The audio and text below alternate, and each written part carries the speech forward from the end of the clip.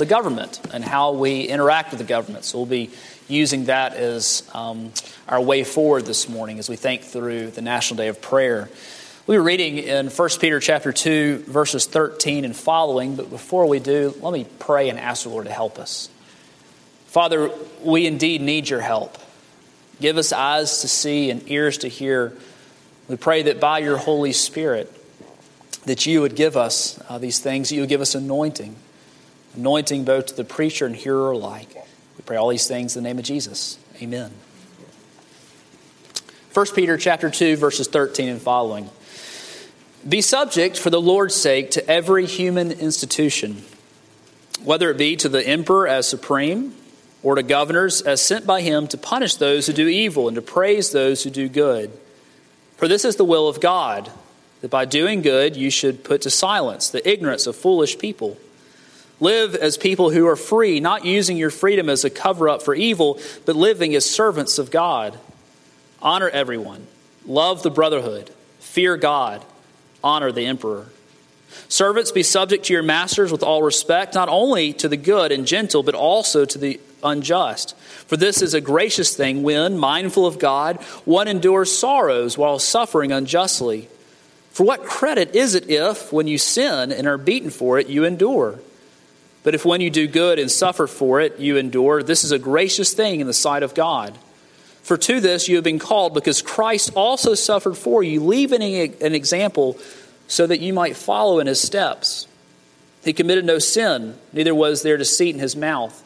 When he was reviled, he did not revile in return. When he suffered, he did not threaten, but continued entrusting himself to him who judges justly. He himself bore our sins in his body on the tree, that we might die to sin and live to righteousness. By his wounds you have been healed, for you were straying like sheep, but have now returned to the shepherd and overseer of your souls. The grass withers, the flowers fade, but the word of our God shall indeed stand forever. Amen. Well, since Peter wrote this letter under the inspiration of the Holy Spirit in the 1st century AD, think about how many different governments Christians have seen come and go. As our brothers and sisters in Christ over the many centuries have lived all around the world, as we have served the one King as part of his kingdom that is it is coming now and will come and last forever, eternally, believers have had to live under all sorts of different kinds of governments. So we think all the way back to the Roman Empire. They were at the same time both very organized and a very just society, but also in many other respects, a vicious society, a vicious government that would persecute believers. Only then, in the early 4th century, to co-opt our religion for political reasons under Emperor Constantine. You think about the Visigoths, who came out of the French area, who would destroy Rome and destroy any semblance of organization and justice. And believers were spreading like wildfire. As you think about those who lived under the somewhat unified political regime that was called the Holy Roman Empire that lasted for centuries. Or you think about the rise of the parliamentary system and democracy, yet in other places where you had fierce monarchies where what the king said went. There was no question asked. Or to our brothers and sisters in Christ who even now live in places with terrible despots under terrible tyrants like in North Korea. How are we as believers supposed to interact with the government? It's hard for us as American believers to think through this because as American believers we have been so blessed with a fantastic form of government that is largely patterned on actually the Presbyterian form of government with representative democracy. But how are we as believers, as we step back and try to look at our own culture somewhat objectively, how are we to interact with the government? What is our role? What is our duty? What is our responsibility? We could go in a lot of different ways, but this morning I want to submit to you two things. The first is that we are called to submit, and the second is that we are called to pray. The overarching theme of this passage is the call for us to submit to the governing authorities over us. For us, it means that we are to accept the rule of our three branches of government as we obey them. And for most people in America, this is something that we understand, that is ingrained in us, that we are to support our country. But this might be different elsewhere. This isn't an automatic given, isn't it? As we think about what Peter has been saying in 1 Peter, one of the overarching themes is the idea that we are exiles, that we are sojourners, that we don't belong to this world. Indeed, we belong to heaven. Philippians 3:20 tells us that our citizenship is in heaven. We serve a king. In many respects, we are under foreign rule, as our true king is Jesus. We live in a place that is not our own. Bruton may be where you've lived all your lives, but it's not your true homeland if you know the Lord Jesus. Your true homeland is the New Jerusalem that will descend upon the earth when Christ returns again. So if we don't belong here, how are we supposed to live here? How are we supposed to interact with our government? Well, Christians have responded to this in many different ways throughout the ages. The vast majority have followed Peter's commands here, and Paul in Romans 13, where he expands on this theme, in Matthew 22, where Jesus says we are to render unto Caesar that which is Caesar's. But some have removed themselves. Some have seen that they needed to separate themselves as much as possible from the world and from civil government. There was a group called the Anabaptists, not to be confused with modern Baptists, that was running rampant during the Reformation era, in which they sought to stay away from civil authorities as best as they could. Or we think about the Amish in today's world. I don't think that's what we're called to do. But what about rebel? Are we called to rebel against authority? Legitimate authority, that which has been put here by God? Romans 13:2 raises this bar quite high. It says, therefore, whoever resists the authorities resists what God has appointed, and those who resist will incur judgment. I don't think that we're meant to take up our arms against our government. Especially when we think about Peter's world. Do you know who the emperor was in Peter's world? It was Nero. Now, Nero was a particularly evil guy. In the days before electric lighting outside, he would soak Christians in tar and put them on a stake and light them on fire to light his dinner parties. This was not a nice kid, okay? And so when we read that Peter says submit to the governing authorities, there's certainly tension here, isn't there? In fact, Peter himself would be beheaded by Nero, if tradition is correct. But we have examples in Scripture of how we're to interact, of what it means to submit, even when it costs us. We think about Jesus and his example. When he was persecuted and executed, he didn't fight, but remained silent and submitted to an unjust death. As we think about John the Baptist, what did he do when he was jailed and then beheaded? Did he lead his disciples in an uproar against the Romans? No. What about the apostles in Acts chapter 5 when they were imprisoned for preaching the word? They rejoiced, actually. They rejoiced for giving the privilege of suffering for the name. What about Stephen when he was arrested and stoned? You know what he did? He prayed for those who were killing him, that the Lord would forgive them. How did James, the brother of John, respond when Herod arrested and killed him? He didn't fight. How did Peter himself respond when Herod in turn arrested him and planned on killing him? He didn't lead his followers against the Romans either. He didn't rebel, but patiently waited for the deliverance of the Lord. And what about Paul? 5 times he was beaten with 39 lashes, 3 times with rods, shipwrecked 3 times, and harassed by the Jewish leadership everywhere he went. Did he take up arms? Did he lead the charge against the authorities? No, he humbly pressed on, working toward the goal of the upward call of God. What does it mean to submit, I wonder? As this text tells us very explicitly, be subject, to submit oneself to the government. The first is it means to obey. You cannot submit to someone unless you obey them. Romans 13:1 tells us that we are to obey because God has ordained all authority. Let every person be subject to the governing authorities, for there is no authority except from God, and those that exist have been instituted by God.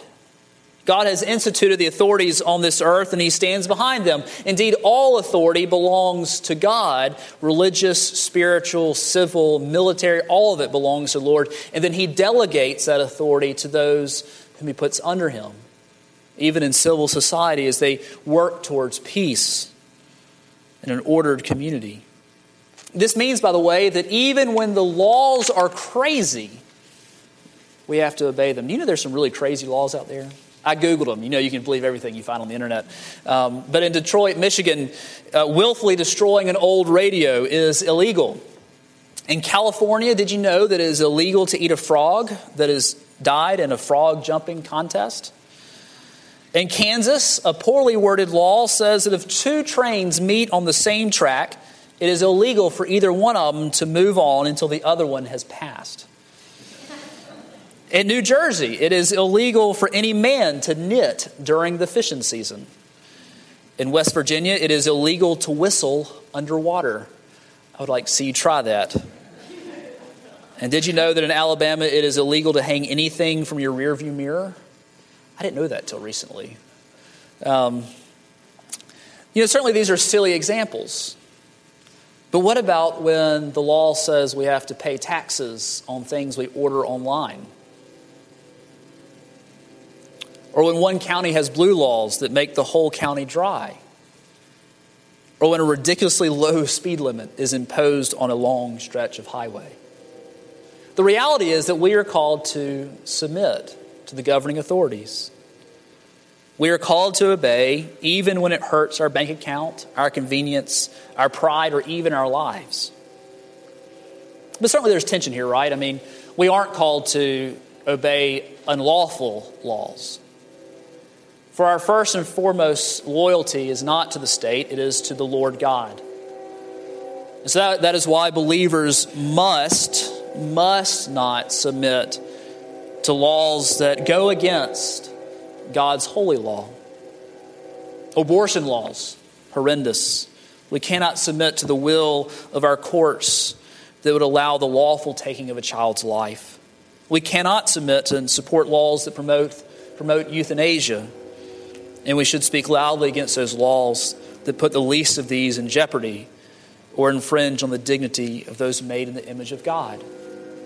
When it comes to unlawful laws that go against the Word of God, then we are called to disobey.